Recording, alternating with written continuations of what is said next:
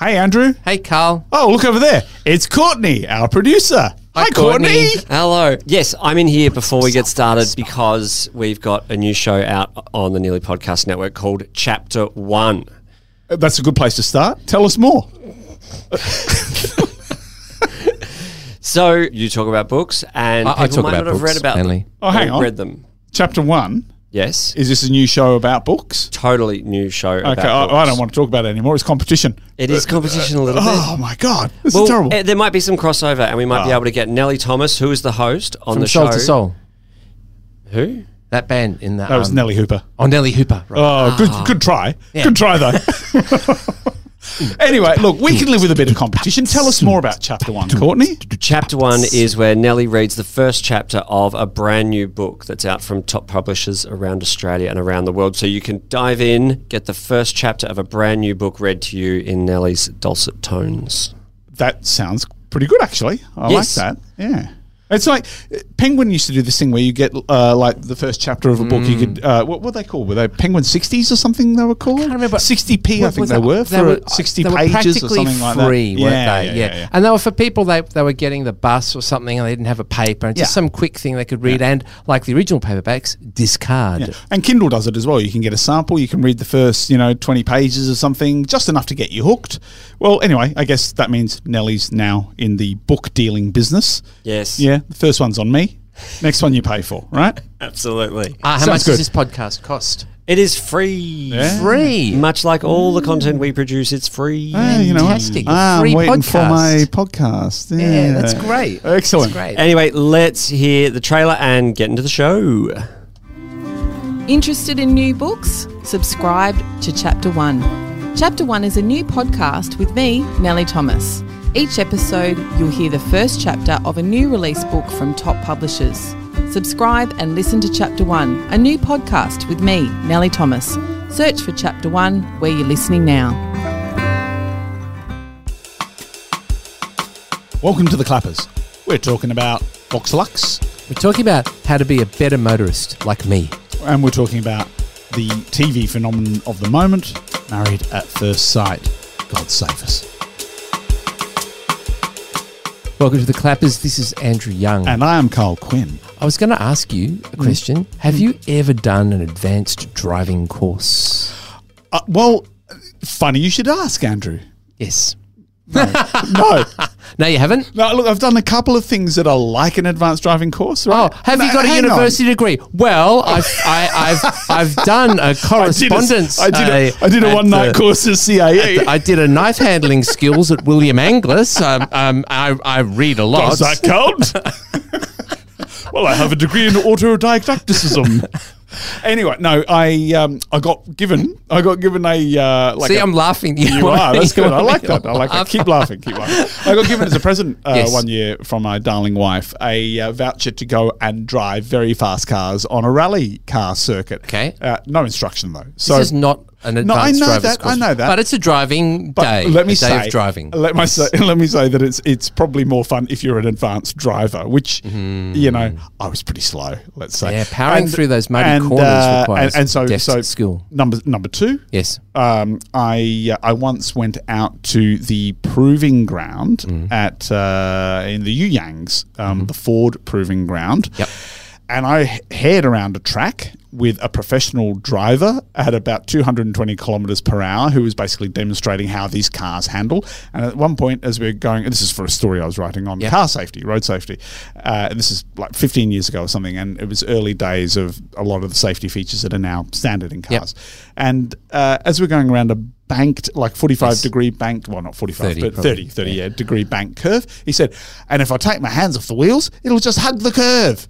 And he did. Centrifugal force. He did. And I was crapping my dacks. I would have loved to be sitting in there when the driver takes their hands off the wheel. And then he did the aquaplaning where we spun around about six yeah. times. Yeah. And he said, there's no airbags in here because they'd just be going off all the time. And I'm just being, This sounds great. I have to say, it sounds better than an advanced driving course. It was pretty good. You don't learn any skills that you could use, but I was it's an advanced fun. passenger by the time I got out. Yes. So, does that count? How do you get to do that? Well, I research. I was a journalist, I'm researching a story. And it's not open to the public, sad to say. And number 3, Yes. I've got a scale electric set. Yeah. Yeah, does that count? No, not at all. Okay, all right, well, there you go. I only ask this. It just occurred to me, there's a lot of policing of motorists in this city. Rightly so. In which we live. And I was Except when they get me. I was recalling my advanced driving course that I did. Yes. And it starts off with a lecture. And everybody in You'd there. like that? Yeah, I did. I wasn't giving the lecture. Oh, damn, so not quite so good. I should have been giving the lecture. Of course. But it wasn't me. And so the man giving the lecture, first off, what's everyone here? What are you doing? What do you want to do? Pretty much everybody in there had been ordered to be there by the court. Right. They had crashed their car or had been caught by the cops doing something that they shouldn't do. Yep. Me and the 2 or 3 people that I was there with from my work, because for my work we drove vehicles, and these vehicles were the worst vehicles of the worst maintained, the most unsafe, dangerous vehicles. Because at that time in Victoria, I don't know if it's still the same, there were no compulsory roadworthies for cars over a certain age. In New South Wales, once your car was over a certain age, every 12 months, it was every 12 months compulsory road. Not here, as long as you kept it registered. So when I first moved here in the early 90s, the kind of cars that you saw on the road, nothing, you wouldn't believe it unless you went to Los Angeles, see the state of the cars on the roads there, then you know what I'm talking about. Anyway, they give the lecture, and all these people are there. So what? I crashed my car, and they had to give all their reasons for crashing their cars. Lighting a cigarette, trying to find the lighter, changing my tape. Yeah. Changing my tape. I'm guessing that came up more than once. Yes, it did. This is a long time ago, so it wasn't no texting, no mobile phones or anything like that. But pretty much everyone had crashed or caused an accident. And the instructor asked everybody a lot of people said, I was going too fast. And the instructor said, no, you weren't going too fast. You weren't paying attention. You weren't concentrating on what you were doing. And the main thing that you're going to find causes most accidents are people not paying attention to what they're doing. Did you fall in love with this instructor? Yes, I did. Yeah, I fell in love with this man. This is, it's like hearing my own words coming out of an older man's mouth. I'll be your mirror. And it was magnificent. It was magnificent.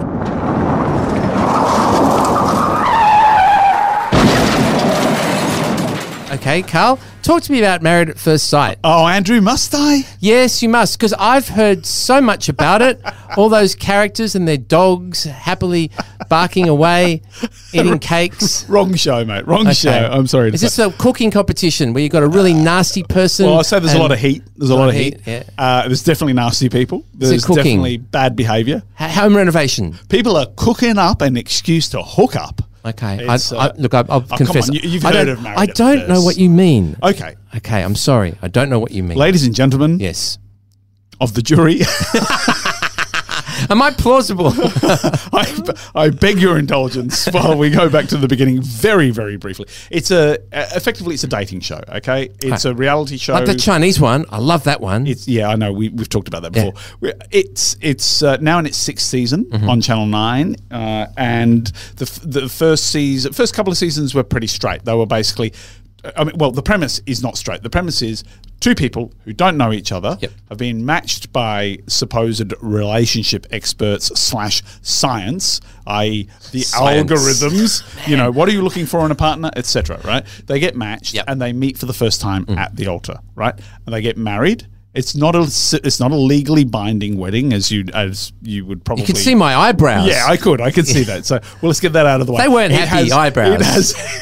They were dancing quite enthusiastically, though, I must say. It has no legal weight whatsoever. Okay, it exists purely for the purposes of this entertainment construct.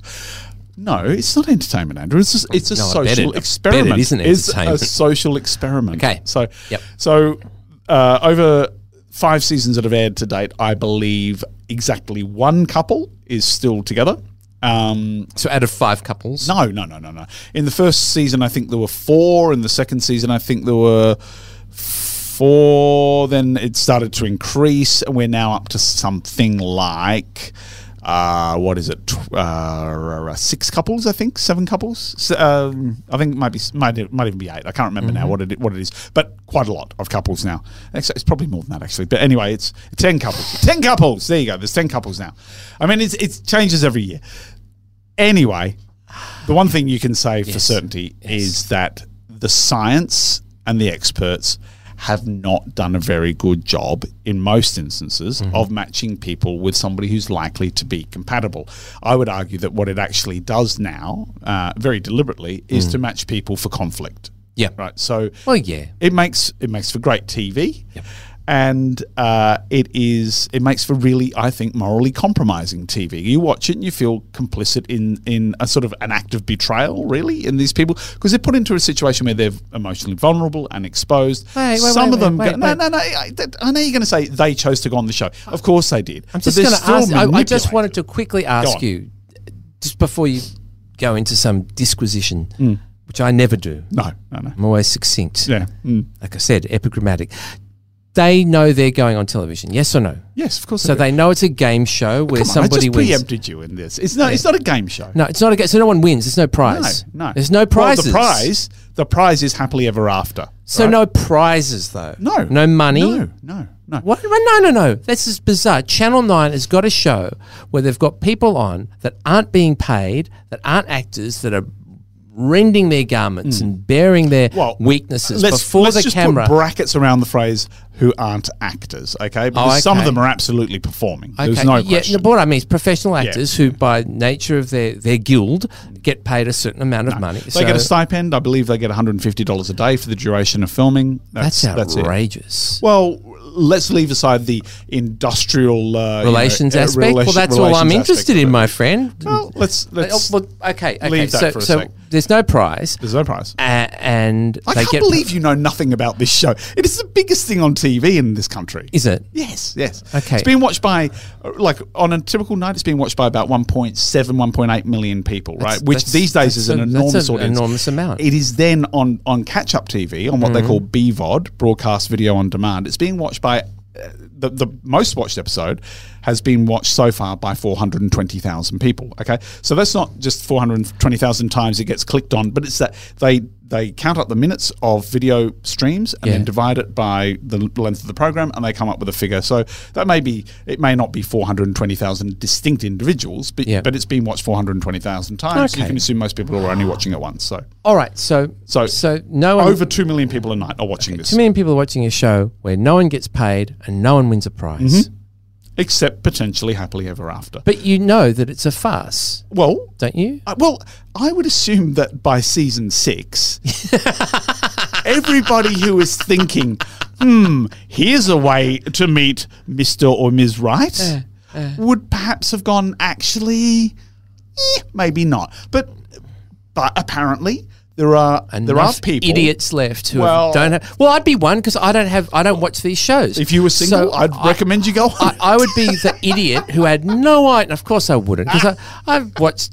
The idea of you on that show is just too preposterous. I sometimes fantasize that I'm on Survivor, and I think, would I get past the first vote or the second? Like, how would I be that real estate or the guy that there's always a guy who knows everything about putting up a shelter and everyone hates his guts and just wants to lie around and be saucy. Yeah. And they always vote that guy off first. Gone. You'd be gone. You wouldn't even make it through the screening. You know. I probably wouldn't. Anyway, it's this season has had this almost a repeat of a scenario from last season where there's 2 couples on the show who are not getting on, and then one person in that couple is beginning to eye up a person in this other couple. So you're basically getting the wife swap scenario. Yeah. Right. This time round, it quite explicitly, and when I say explicitly, I don't mean we saw this happen, but we all but saw it happen. Yeah. They hooked up. They had sex. They had sex. 2 people had sex. Yes. What is this, 1972? Lots of people in the show have sex, and they talk about it quite openly because it is part of the relationship dynamics. They regularly sit down with the 3 counselors and talk about how the relationship is going. You would so. I would love to sit with you and watch an episode of this, because there would be steam coming out of your ears. There would be tears. There would be histrionics. You'd be throwing things at the TV. Like some of this plexiglass in front of the ridiculous. Television, they'd be chucking stuff at It'd be like the Blues Brothers. Chucking beer bottles at it. Anyway, it's fascinating. It is absolutely fascinating. I probably TV, sound I like think. I'm being really superior and about the people who watch this show and think that there's something the matter with them and that they're lacking in some kind of amount of intelligence and abstract thought. I probably sound like that when I groan and oh, Are you going to throw a butt in here? Because no, I'm just saying. I probably sound like that. Probably sound like a snob. I think it's manipulation of guileless fools for the profit of a massive media corporation like that. I still keep coming back to the industrial relations of it. I just can't get past that. I think it's a ghastly way to con both viewer and from inverted commas talent to make a fortune. Look, I would say that there are some people who go on to shows like this, not just this show, but shows like this. Yeah. There's lots of them. In the hope that what will come out of it is that they gain a degree of celebrity and they get the opportunity to go on to other programs of the same ilk and get paid for it. Okay, and believe it or not, it does happen. I'll tell you some names. I know some names. No. Believe it or not, I know. I'll tell you the names.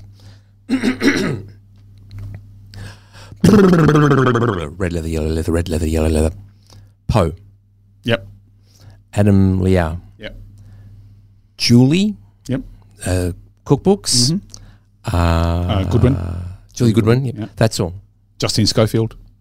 Don't know. So, all from the same. They've all come from MasterChef. They're on the same show, aren't they? Yeah. How interesting. Yeah. Well, no, that's actually a show that is about discernible skills. Yeah. Right. Yeah. And presentability to camera is a part of the package, but it's not. That's not essentially. They're all what quite it's about. different looking. Yeah, right, you wouldn't say any of them was a textbook. Oh, Justine's a is she? nice Okay. looking. I don't think they're all. I think they're all. I mean, nice they're all looking thoroughly presentable. Adam's a good looking chap, and I just meant that that it's not the kind of hotness that you get on what's that show with the house, The Block, right. And I imagine that Channel 7 one has also got quite a lot of hotness, but I haven't. They seen definitely any like to sprinkle a bit of hotness through the reality shows, no question. Anyway, this year, I just think MAFS, as it's known, Married at First Sight, MAFS, has close. It has gone places where it's never gone before, and it's got a collection of people on it who I think you'd have to question the emotional stability of some of them, and it puts them in situations that are, I think, really quite horribly manipulative. Yeah. It makes for fascinating TV. It is like you're watching a soap opera play out, but with real people in real situations and real emotional responses in some of those instances. Some are very conscious, I think, that they're playing a game for whatever outcome they think is on the cards. But some of them, I think, are very, very heavily invested.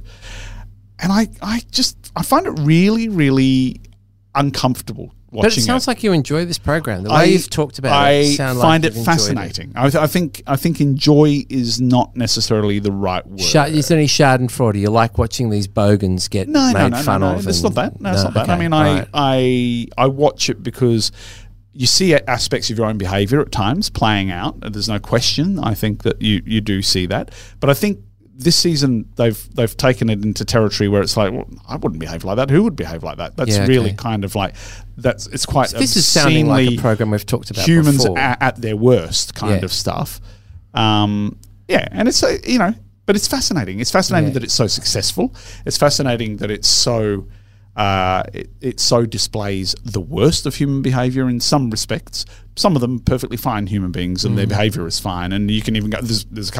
There's a number of couples where you go, oh, they might just make it. Wouldn't that be nice? But none have. Is that what you said earlier on? One. What's that show? That American show that we watched that's based on a Unreal. Unreal. Yeah. I mean, it's Unreal.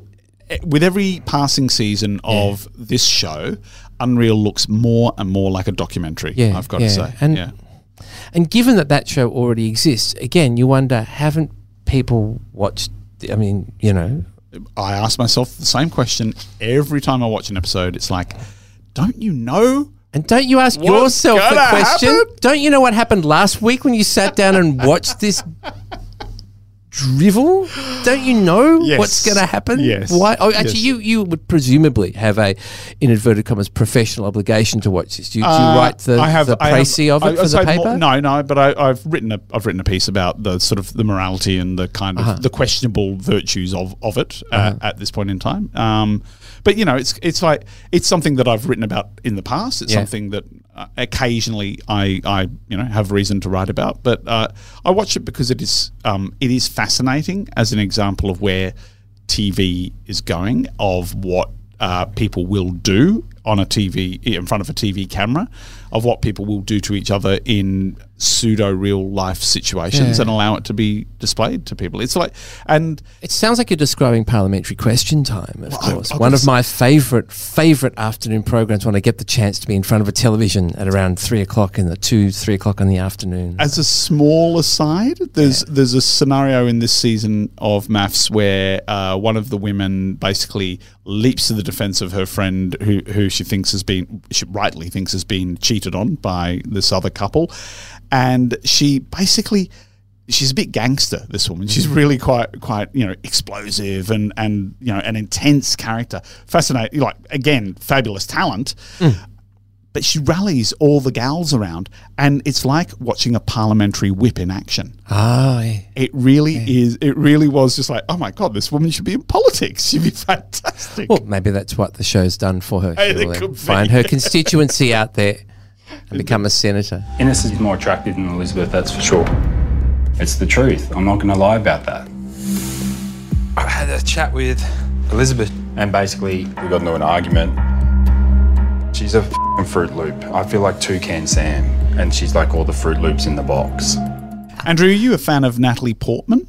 I like Vlados. In the new film that she's in, Darren Vox Aronofsky? Lux, not Darren Aronofsky, Okay. but a guy called Brady Corbett has written and directed this. It's about a pop star, and it's a film that's really in two parts. And the first part begins in 1999 with the high school massacre, right?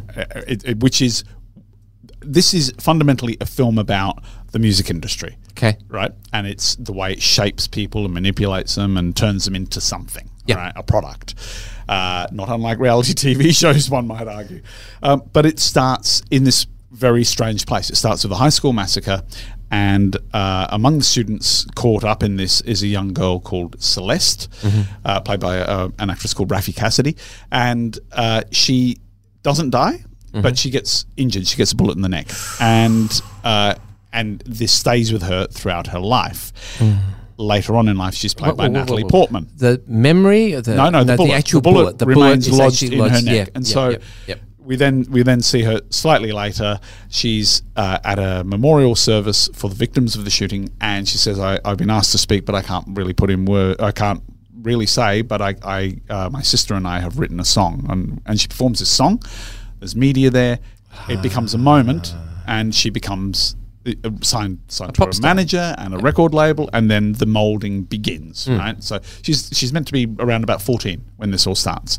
Okay. So Natalie Portman's playing a 14-year-old. No. Raffi Cassidy is playing the 14-year-old this character, and then flash forward at about the 50-minute mark in the film. So a long way into the film, Natalie Portman comes in, and she is then the grown-up Celeste. It's now 18 years later.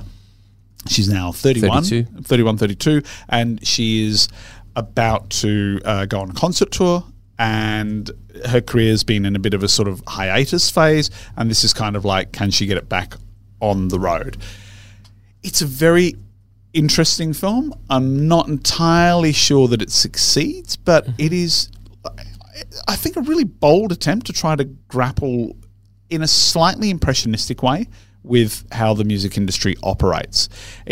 There are moments in it where you kind of go, they're okay, or the director is okay with the music industry, because pop music delivers a kind of solace and a kind of uplift and a kind of diversion from all the things that are not great about the world. And that's not a bad thing, perhaps. But overall, it's a dirty business. It's a dirty business. It's a dirty business. We could fill this room and the other ones with books written about what a dirty business it is from people who've worked in that dirty Yeah. business. And I'm not even talking about the stars themselves or Yeah. the failed musicians themselves. It's dirty business, but the product that it produces is so clean, Sometimes so pristine, it is so beautiful. beautiful. Sometimes there's nothing better. You listen to a pop song and you think there's nothing better than this. Nothing. It's been burnished so carefully and made into such a perfect jewel with this luster that never dulls. You just listen to it now, listen to it in 5 years, listen to it, whenever, and it's always the same. Nothing is diminished, the same greatness of itself. That's how I feel about pop music. And I'm talking about pop music that goes right back to the 20s, not just Taylor Swift or whoever else those people are that are pop stars. Interesting, the Taylor Swift reference, because when I wanted to get it in. Young Celeste is being moulded, they send her off to Sweden to work with some producers and all that kind of business. I don't send off to Stockake and Waterman then. Well, it's not that far back. It's not 1989. It's not Kylie Minogue being 83, sent to mix Stockake and Waterman. Remember how big a hit factory that was? It was amazing. SAW. And what was amazing is I think it was Stock who said, yes, she came to see us and we didn't care. We just kept her waiting. We didn't want to see her. We couldn't be bothered. And we really regret it. Our regret of our career is that we left her sitting around and treated with respect, just a girl from television in Australia, and she had a pretty good hit factory herself, Kylie Minogue. She is still, I don't know if she's turning out hits, but she's certainly touring this year, and that'll be a big deal. Anyway, it's an interesting film. Ends with about a 15-minute concert sequence. Is that which good Natalie or Portman boring? sang? Is it good she or did boring? The performing. It's a bit of both. It's kind of like, it's fairly convincing as a sort of stadium pop act. Yeah. To, live show thing. Lots of dancers. She's in a leotard, all glittery, little the head mic kind of thing, and she's singing, but you can see that it's backup track. And it's like, is that deliberate? Is it deliberate that she's? It would be. I reckon. I reckon it would be. I interviewed her and she said that it was actually just lip syncing, right? So she wasn't singing per se. So it may just be that sort of disconnect that you necessarily get. Or I asked if it was boring because when I was a kid, you'd often see films that would end up with a big live concert. Yeah.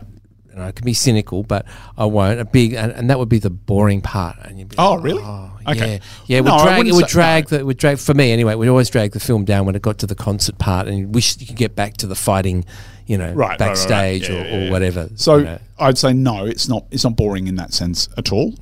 It kind of works. It's ambiguous. It's like, well, what are we meant to take from this? That everything is resolved, that she's all hunky-dory, or that she's still the mess she was, but she managed to pull she's herself a mess, together. is she? She's a total mess. You didn't point that out. You didn't say she was a mess. As an adult, she's a mess. Okay, all right. She's grown up, she's messed up. Okay, all right. She's got a drug issue. She's got failed relationships. She doesn't talk to her sister anymore. She's got a fractured relationship with her daughter, who is played by the same actress who plays young Celeste, Raffi Cassidy. That's turns clever. out. Yeah, it's nice. Yeah. And as when she first came on screen, I'm going, is it her? Is it not her? Because they've made her look, a bit different. A bit different. Clothes. Yeah, different enough. But I mean, the only issue in that casting is that she's slightly taller than Natalie Portman. So it's kind of like, has she shrunk over the intervening 18 years? Yeah, right. Yeah. A minor issue. I don't know if you've noticed this, but you mentioned that you saw a film called Bohemian Rhapsody. Yeah. Well, I was going to say, I mean, the best thing about Bohemian Rhapsody is hands down the concert at the end. And I mention this because they've released, I think on DVD, that like the more actual? that you get from no.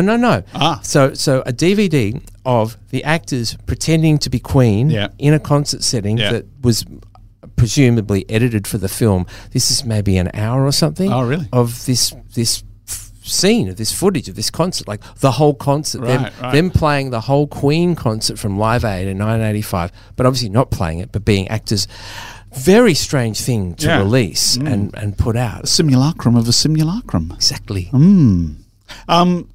Yeah. Well, I mean, have you seen Bohemian Rhapsody? I'm trying to remember. No, you haven't. No, it's it's not a great film. No, but that is a really good. But people love really good it. Sequence. People love it like they love My Greek Wedding, like they love Mamma Mia. They're just fixated on whatever for some people, strange feeling it gives them. They're getting it, and that goes back to Noel Coward's line from Private Lives, I think, about the power of cheap music. Vox Lux. Yeah, Vox Lux. Very cheap music. From the public's perspective, this has been an emotional few years for you. Can you tell us what audiences can expect from the new album? This is a culmination of my life's work so far. I was under a lot of stress after my accident, but that's what this show is about.